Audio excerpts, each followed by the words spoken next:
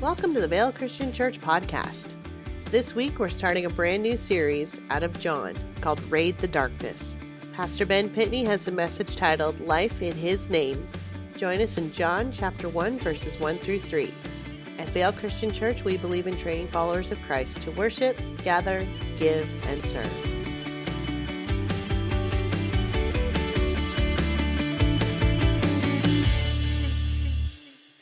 Happy New Year. You know, when the New Year comes around like this, man, it's such a great opportunity for a fresh start for all kinds of things. Don't you like that? Don't you like a clean sheet of paper? Don't you like a do-over? I really like that about the new year and kind of what it brings. Kind of restart things. Maybe do something this year better than you did last year. Do something different. Be different. Find some different things. I like the opportunity to kind of start over a little bit. That's what I think about during the new year.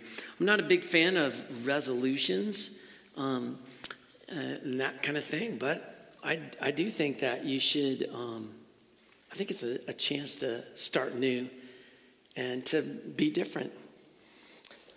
I was thinking a lot. Kevin and I were talking a lot about, this service in particular and where we're headed, what we're going to do. And prayer was an important part of what we're doing. And I'm probably going to do another message or so on prayer, just specifically. But I just really felt like today I would focus on 3 Bible verses out of the Gospel of John. We're going to take this year and go through the Gospel of John. I'll probably break it up quite a bit, and we'll put a series in between here and there, but we're going to go through the entire gospel. I like to do that and take at least one of the gospels or at least part of it during the year. And so we're going to focus on the Gospel of John this year. So I'd like you to take your Bible out and turn to John chapter 1. We'll just look at the first 3 verses. But there's some exciting things that I think, the reason why I want to focus on that today is because of John's goal, what he's after, what he wants to do, how he wants to communicate, who he wants to communicate it to. Each gospel author has an audience that they have in mind in a particular focus. And Matthew... he's got a Jewish audience that he's writing to in particular. Mark probably has a Roman mind that he wants to communicate to. Luke, a Greek mind. But John, he's different.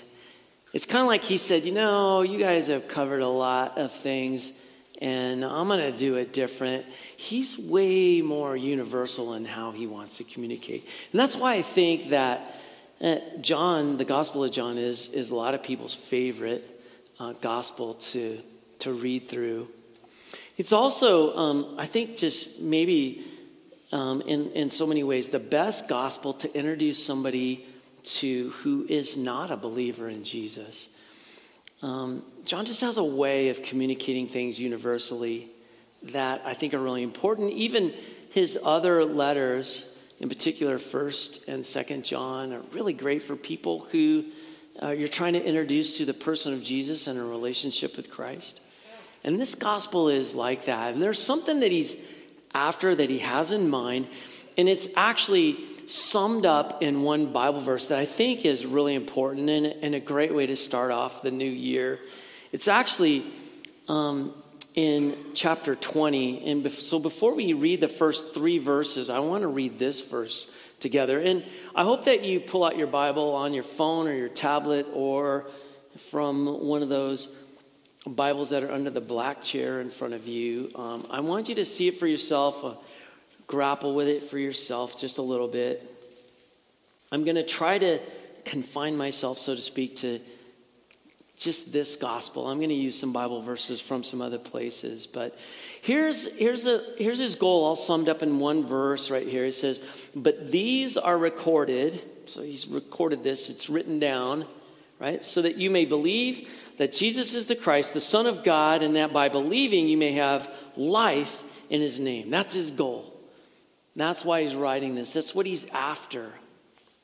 And the goal of the Bible, the whole Bible, the goal of God in becoming human, and the goal of this Gospel of John, they're actually all the same.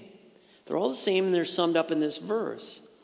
So to be faithful to this, as we spend the year kind of unpacking this, to be faithful to John's purpose in the gospel, my goal is to help us believe in the Son of God and have life in his name. That's my goal, right? Christ has overcome the world of darkness. He says that in John chapter 16, in verse 33. Believe in the light that you may become the sons of light, John 12:36. God wants us to take the offense, I think.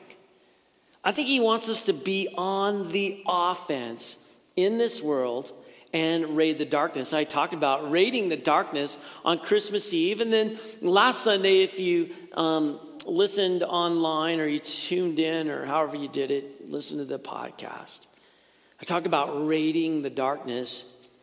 It can't be overcome. The darkness cannot overcome the children of light.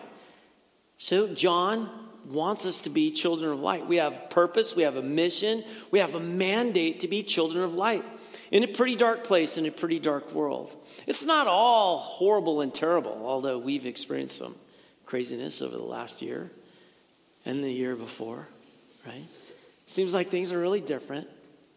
But we have a mission, we have a purpose, we have a mandate, and it's to be children of light, and I think to raid the darkness, to expose the darkness with light. So this book is written to help people believe in Christ and have eternal life and become children of light. Do you know anybody who needs to become a child of light? Who needs Jesus? Who needs their life transformed and changed? You know people in your neighborhood. Do you know people in your family? Do you know folks that you work with or that you go to school with? Of course you do. We all do. Oh, the Gospel of John, I think, can be really helpful with that. And so we want to utilize it. We want to know it. We want to understand it.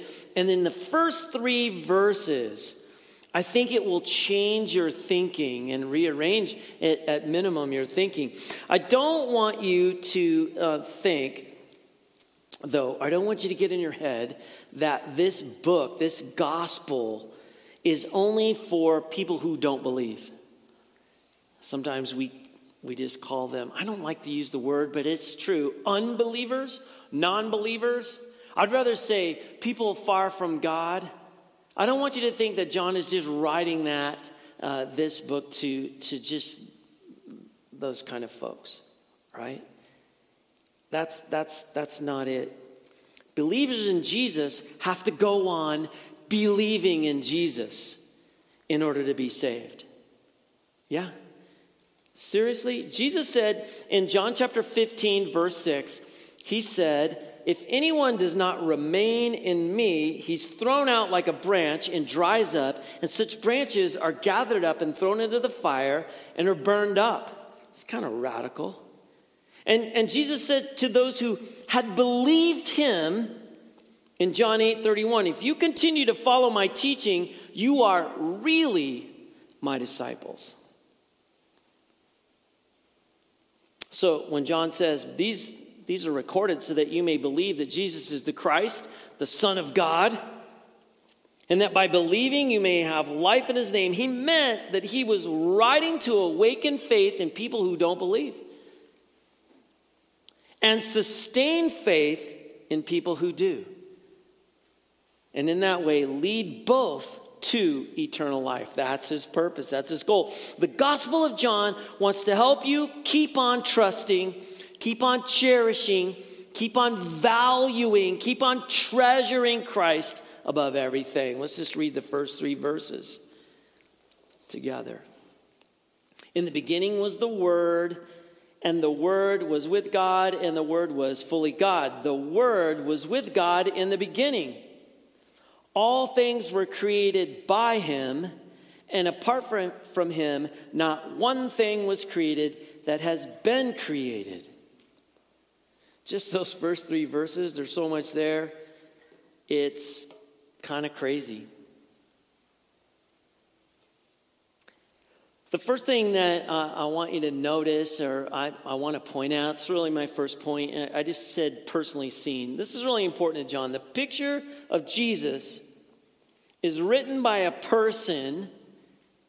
It's drawn by a person. This picture of Jesus who has personally seen and who was a part of these really important events.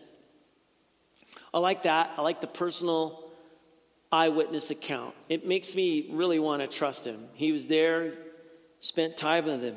And you find this out if you just spend a little bit of time reading through the New Testament, in particular this gospel.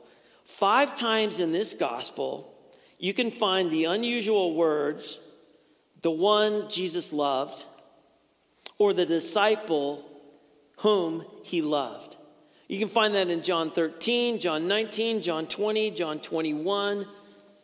For example, at the very end of his gospel in John 21, verse 20, it says, Peter turned and saw the disciple whom Jesus loved following them. Then 4 verses later, in John chapter 21, verse 24, it says, this is the disciple who is bearing witness about these things and who has written these things.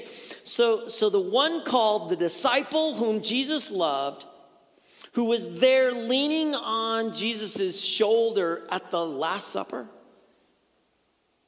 in John chapter 13, he wrote this book as his divinely God-inspired witness to the events of Jesus' life and what they mean for us. So that makes me want to sit up and pay attention. Makes me want to know. Makes me want to read it. Makes me want to investigate and learn some more about what he's got to say. That's kind of my goal in the new year. I just want to motivate you a little bit more to spend time in God's Word. I said divinely inspired. That's kind of the next point. What does that mean? One of the reasons that I say it's divinely inspired is that this is what Jesus promised to do. He promised to do these things. All right? He said in John chapter 14, verse 26, but the advocate, the Holy Spirit, whom the Father will send in my name, will teach you everything and will cause you to remember everything I said to you. And in John chapter 16, verse 13, he says, but when he, the Spirit of truth, comes, he will guide you into all truth. For he will not speak on his own authority, but will speak whatever he hears. In other words, Jesus chose his guys, his apostles, as his representatives, saved them, and taught them, sent them, and gave them, through the Holy Spirit, divine guidance in the writing of the Scriptures for the foundation of the church. So this is for the church. This is for us. This is for you and me. This is for Christ followers. Those that believe and those that don't believe, right? This is right out of Ephesians chapter 2, verse 20. We believe that John's gospel is then the inspired word of God. Those words, word of God, they're huge.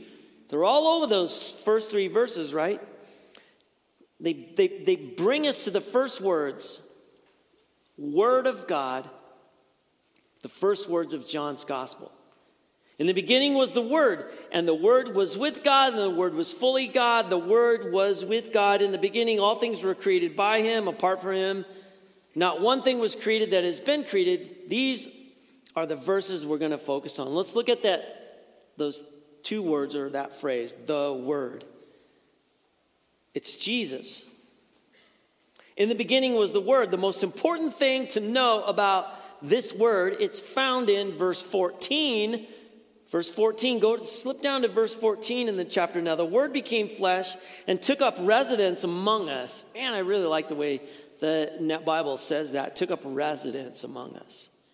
And some of your versions might say dwelt or dwelled among us.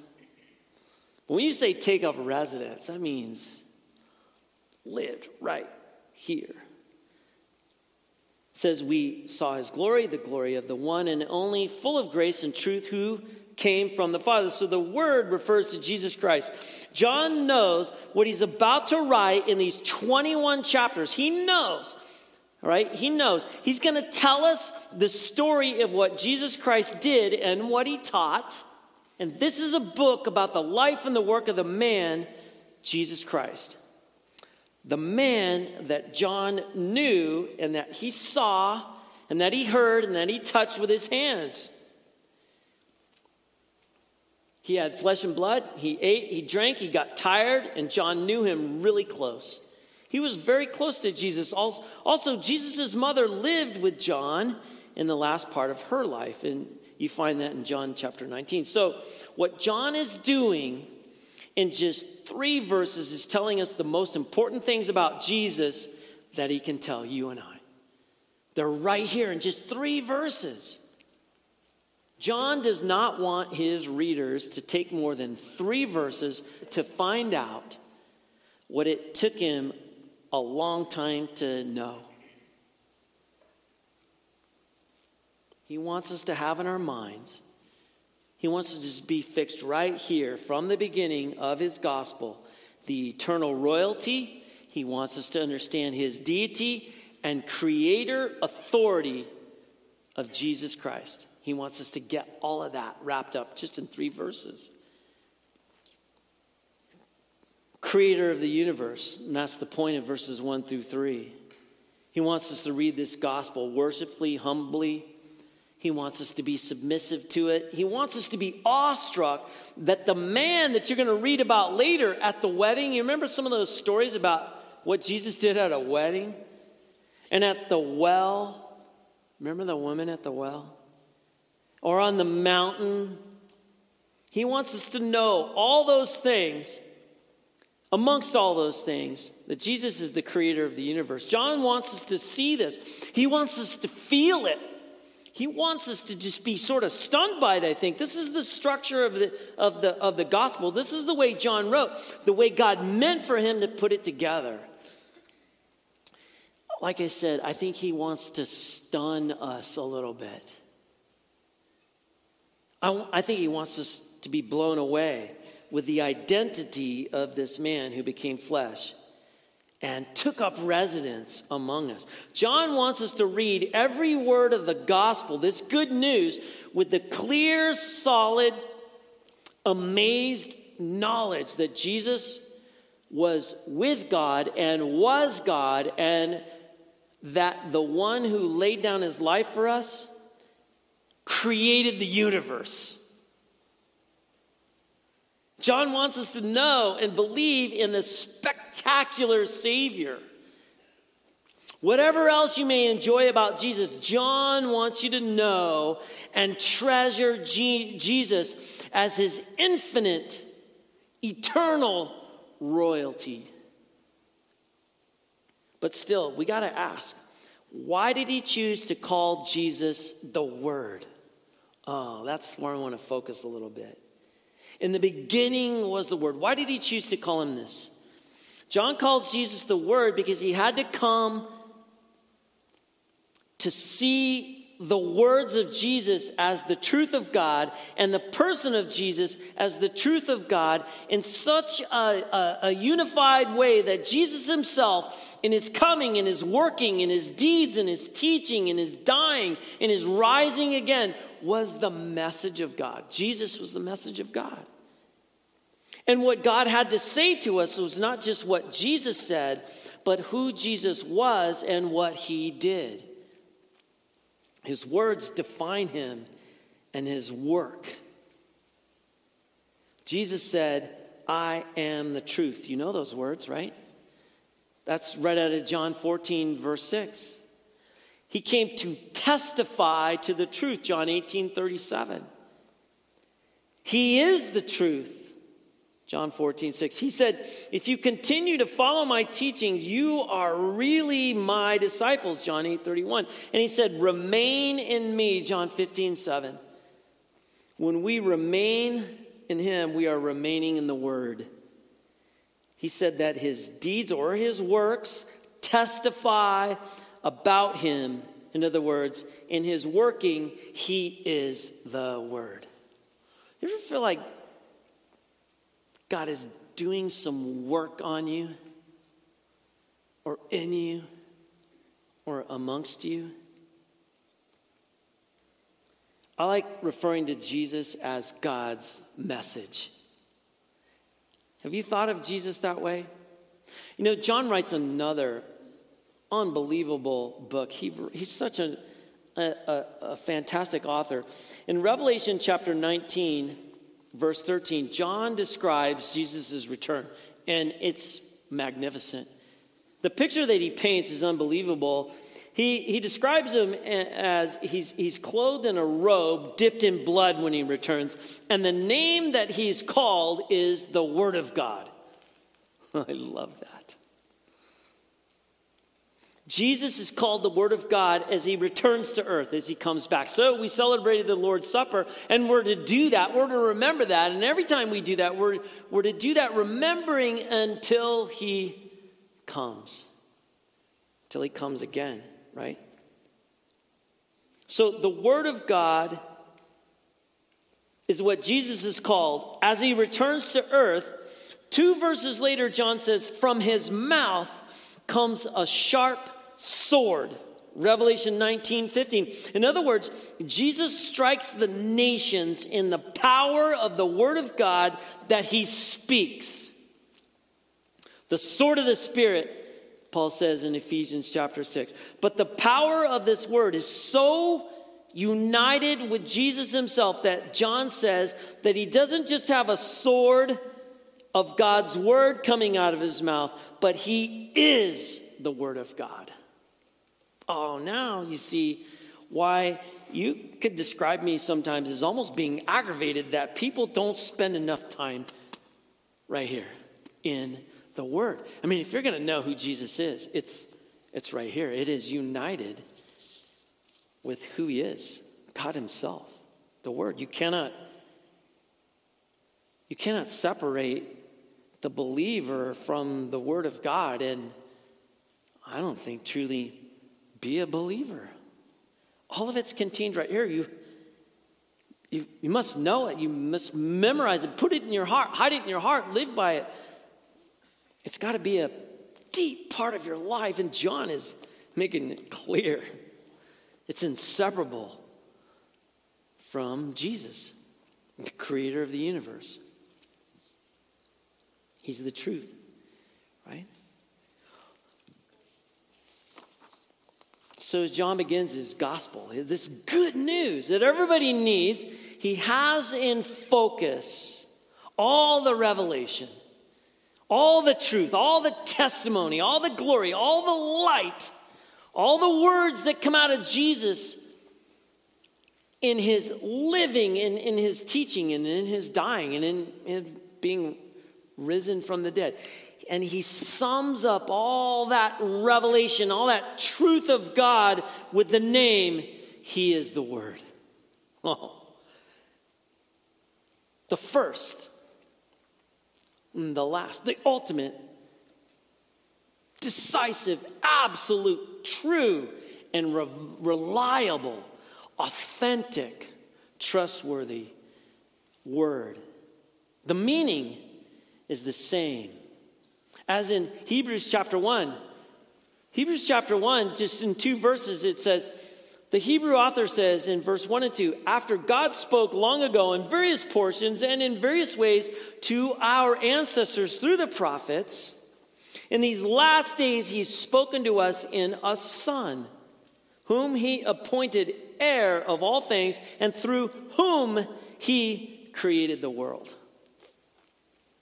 The Son of God is God's word to the world, God's message to the world. I just want to kind of pull some observations together and maybe conclude a little differently than I kind of normally do. You know, for the last number of years, I like to ask this question: what does this have to do with me? If we're going to read this and we're going to spend some time in this, what does this have to do with me? I'm not really doing it that way this time specifically, but these observations, they're all about, I think, you and me. The first observation is, I think what John wants to tell us first about this man Jesus, whose deeds and words and works fill the pages of this gospel. The first one is the time of his existence. Think about this, the time of his existence. Time's really important to us. In verse 1 it says, in the beginning was the Word. The words in the beginning are identical in Greek, and I don't like to just wing a lot of these original or languages around, but I think they're kind of important right here. The words in the beginning are identical in Greek to the first two words in the Greek Old Testament. In the beginning, God created the heavens and the earth. Same words. That's not an accident. That's not an accident, because the first thing John is going to tell us about what Jesus did is that he created the universe. I don't know if you thought of Jesus that way, but he's the creator of the universe. That's what it says in verse 3. So the words in the beginning mean before there was any created matter, there was the Word, the Son of God, before anything. You ever talk to your kids about this? It's not an easy thing to describe to them. How can there be no beginning to anything? Well, remember John chapter 20, verse 31. These are recorded that you may believe that Jesus is the Christ, the Son of God, and that by believing you may have life in his name. So John begins his gospel by locating Jesus, the Christ, the Son of God, in relation to time, before time. There's a little book in the New Testament called Jude. It's a letter. Jude writes this letter. It's one page in most of your Bibles. And Jude, he ends his letter with his famous blessing or a benediction. He takes pleasure and satisfaction in this truth with his unbelievable last verse of his letter. In Jude chapter 1, verse 25, it says, to the only God, our Savior, through Jesus Christ our Lord, be glory, majesty, power, and authority before all time, and now, and for all eternity. It's such a great benediction, isn't it? Paul says in his letter, we call it 2 Timothy, in chapter 1, verse 9. He says, he is the one who saved us and called us with a holy calling, not based on our works, but on his own purpose and grace, granted to us in Christ Jesus before time began. He's saying that God gave us grace in Christ Jesus before time began. So before there was any time or any matter, there was the Word, Jesus Christ, the Son of God. That's who we meet in this gospel. That's him. It is stunning, isn't it? Oh, when you just ponder a little bit. Here's something else. I'm going to call it the ethos of his identity, the nature of Jesus' identity, the essence of Jesus' identity. That's ethos. Verse 1 at the end, the Word was God. One of the features of this gospel, this good news of John's, right, is that the doctrines are often delivered in the simplest words. I need simple. This could not get simpler, actually. And it could not be more important. The Word who became flesh and took up residence among us, right? Jesus Christ was and is God. That's really foundational. There's a lot of people that believe in Jesus, but not that he's God. I think it's really important. Let everyone you know. It should be a part of everybody's story, everybody's testimony. It should be a part of a conversation all the time amongst you. It should not be disconnected from who you are as a believer in Jesus, right? And our church. We worship Jesus Christ as God. We confess like Thomas. You know that story of Thomas where he was like this doubter that's like, I'll only believe it when I see it. You know that guy? Don't be too hard on him. And lots of people are like that. In front of Jesus, though, when he finds Jesus to be true and real, in John chapter 20, verse 28, John testifies, John records this. Thomas's confession with joy and excitement. What's he say? John 20, 28, my Lord and my God. Oh, that's a great testimony. That's a great part of his story. It should be a part of your story. The ethos of his identity, right here, the essence of his identity is that he's God. We cannot escape that. That is us. And there's another observation, Jesus' relationship to God. I mean, he's God, but there is a relationship there, right? Verse 1, in the middle of the verse, and the Word was with God. You see that, right? In the beginning was the Word, and the Word was with God, and the Word was fully God. Now, that's a big deal. I'm going to take a whole Sunday or two and probably teach just on this, because this is where we get this Trinity doctrine, right? This is the heart of the doctrine of the Trinity. God the Father, God the Son, God the Holy Spirit. Right here. This is straightforward, and you have to let this straightforward statement stand in your mind, sink into your heart. The Word, Jesus Christ, was with God. And he was God. He is God, and he has a relationship with God. I know. He is God, and he is the image of God, perfectly reflecting all that God is and the fullness of deity in a distinct person. Yeah. There's one divine ethos, nature, essence, and three persons. Oh, man. Two of them are mentioned right here, the Father and the Son.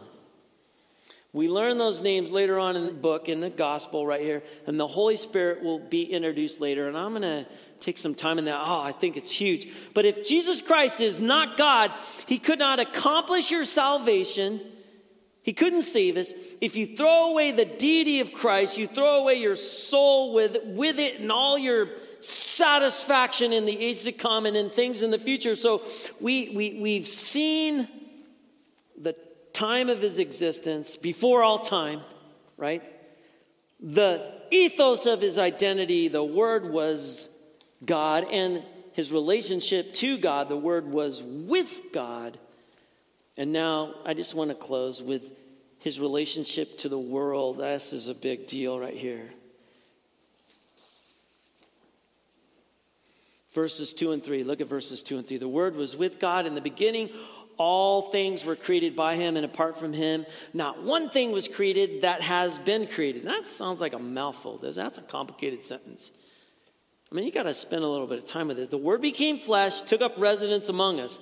He taught us, healed us, transformed us, admonished us, protected us, loved us, died for us, and created the universe. It's all in there. Remember, don't leave out the Trinity. We'll get to that, but don't leave out that mystery from verse 1. Don't leave it as soon as you get to verse 3. All things were made through him. Yes, there's another acting through the Word. God was. God the Father. But the Word is God. So don't let yourself just sort of downplay the unbelievable majesty and royalty of the work of Christ as creator. He is the Father's. Man, it's hard for me to come up with a word for this. He's the Father's agent. He's the Father's message or word in the creation of all things. But in doing it, he was God. God, the Word, created the world, your Savior, your Lord.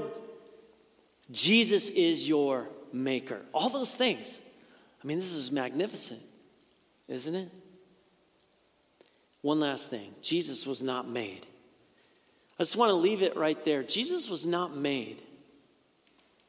Again, my motive here is to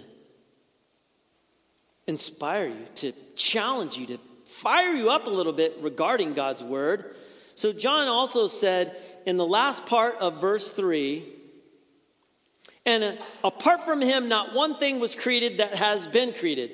So what are the final words, just for a second, that has been created? Those are the final words. What do those add to the meaning of, and apart from him, not one thing was created? Why are they there? There's like, you got to sit on that for a second. Here's what they add, all right? I'm going to give you the answer. Here's what they add. They make explicit. They are emphatic. They are clearer. They are crystal clear that anything in the category of made, Christ made it. Anything in the category of made, Christ made it. So, Christ was not made. Because before you exist, you can't bring yourself into being. It's as simple as that. Christ was not made. That's what it means to be God. And the Word was God. I love the way John does this in the first 3 verses. It just makes me feel like I can't wait to just keep going and keep digging and keep being stunned. I love the way Jesus jumps off of every page in the Gospel of John, and we're going to discover that together. We're going to spend time over this next year, throughout the year, kind of diving in here and digging it out. I think the Lord wants to do some things with this gospel, with you, with me, with our church. I think he's going to. I think there are people you should introduce to the Gospel of John. Remember what our mission and our mandate is, our purpose. It's all summed up in verse 31. It's the same as John's mission. But these are recorded so that you may believe that Jesus is the Christ, the Son of God, and that by believing you may have life in his name. Who needs to have life in his name in your life this year? Who are you going to go after? Who are you going to focus on? Who are you going to invite? Who are you going to pull into your sphere of influence, into your community group, into your family? Who? Bow your head with me and just focus just for a moment on who. I think you could do both. Lord God, I think that what's so brilliant about this whole thing is that you can transform and change us at the same time. You can use us to transform and change other people just with our story. We don't have to have it all together. I'm praying, God, that this year, if there's anything different about this year, that we would just be more focused, Lord God, on helping people and explaining Jesus so that they can believe and have life in his name. That's why we're here. That's why Vale Christian exists. That's why you created us, to be in relationship with you, Lord. So go before us as we walk across the bridge. Light a fire under us and help us to immerse ourselves in your word. We pray this in Jesus' name. Amen.